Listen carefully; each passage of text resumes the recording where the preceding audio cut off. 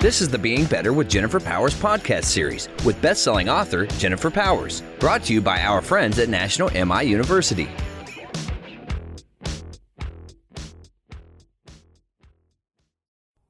Welcome.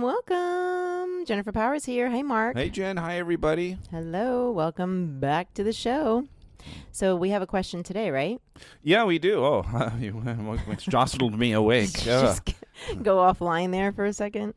Right. Yeah, okay. So, Jen, you talk a lot about asking people questions, obviously, because you're a coach and you coach people how to coach. That doesn't make sense. All right. And I do. I coach people how to use coaching questions. Do better. Yeah, okay. It's true. But I heard the other day that asking too many questions can be intrusive. What do you say to that? That is so interesting that this person asked that. Do we know if it's a guy or girl? Yeah, this one was from a guy.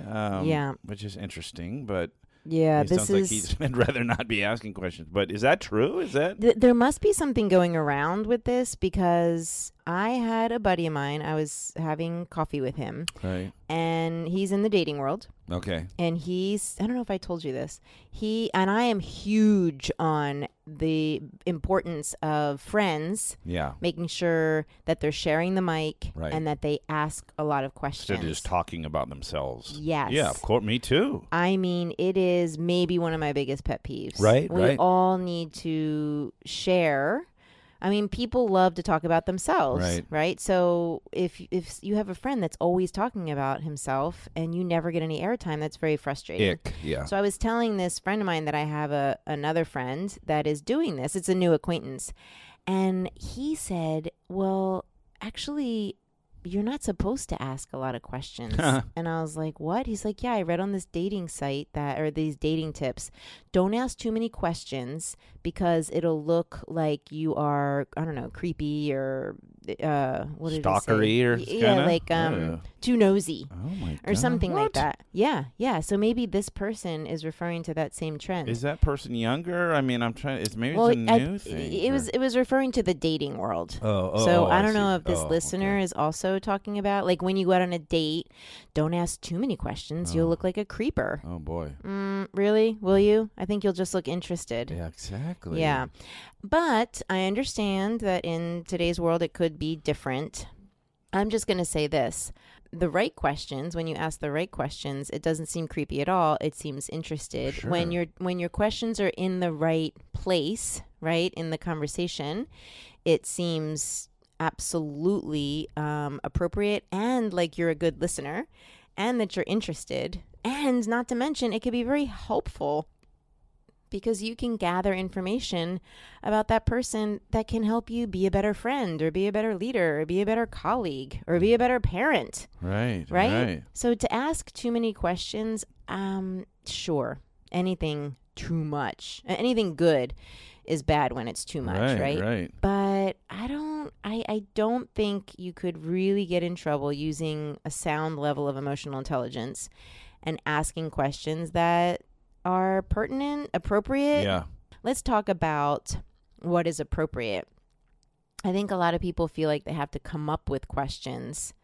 Like, a lot of people will go into a meeting or an interview or a date with a set of questions, sure, which is fine. That's right, fine. But the best source of your questions comes from the interaction itself. Right. So, like, I don't want to go in and just start firing questions, random, sure, disconnected questions at you. I want to come in with maybe a starter question or two, or something that I absolutely want to, fit into the conversation because I'm interested in knowing that. But for the most part, the best questions are going to be sourced from what the person is telling you. Right. Because that shows that you are listening. It shows that you are interested and that you're connected to what they are saying. Right. So, like, if if I ask you, where did you grow up? And you say, Topeka, Kansas. And then I could ask you, oh, Topeka, that sounds like an interesting place. What did you love about it? Right? Yeah. Oh, well, I love the farm and the smell of manure in the air. Oh, that's really great. Sorry, Topeka.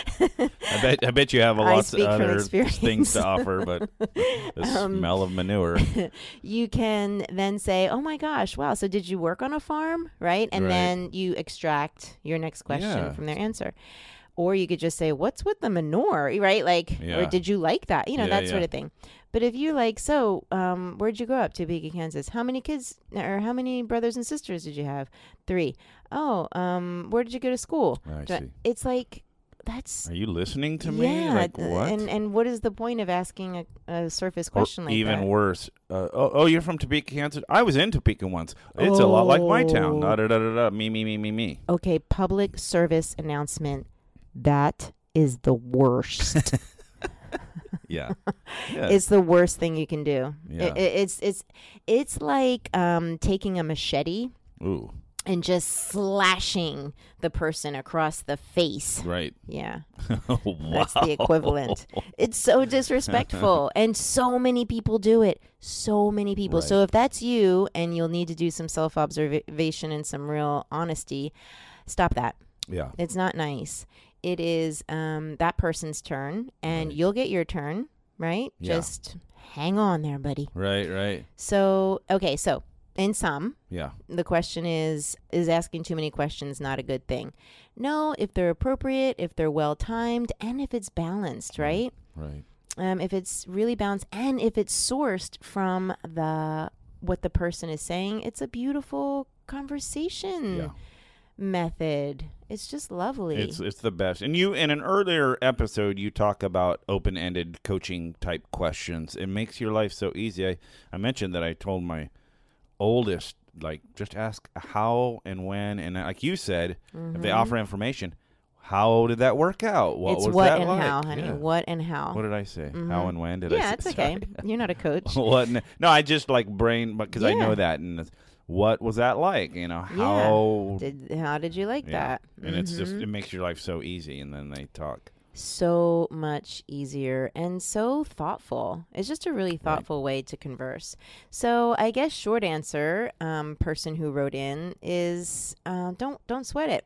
Don't sweat it. Don't be creepy, right, with your questions, but ask questions that you're interested in that follow the lead of the person's answer.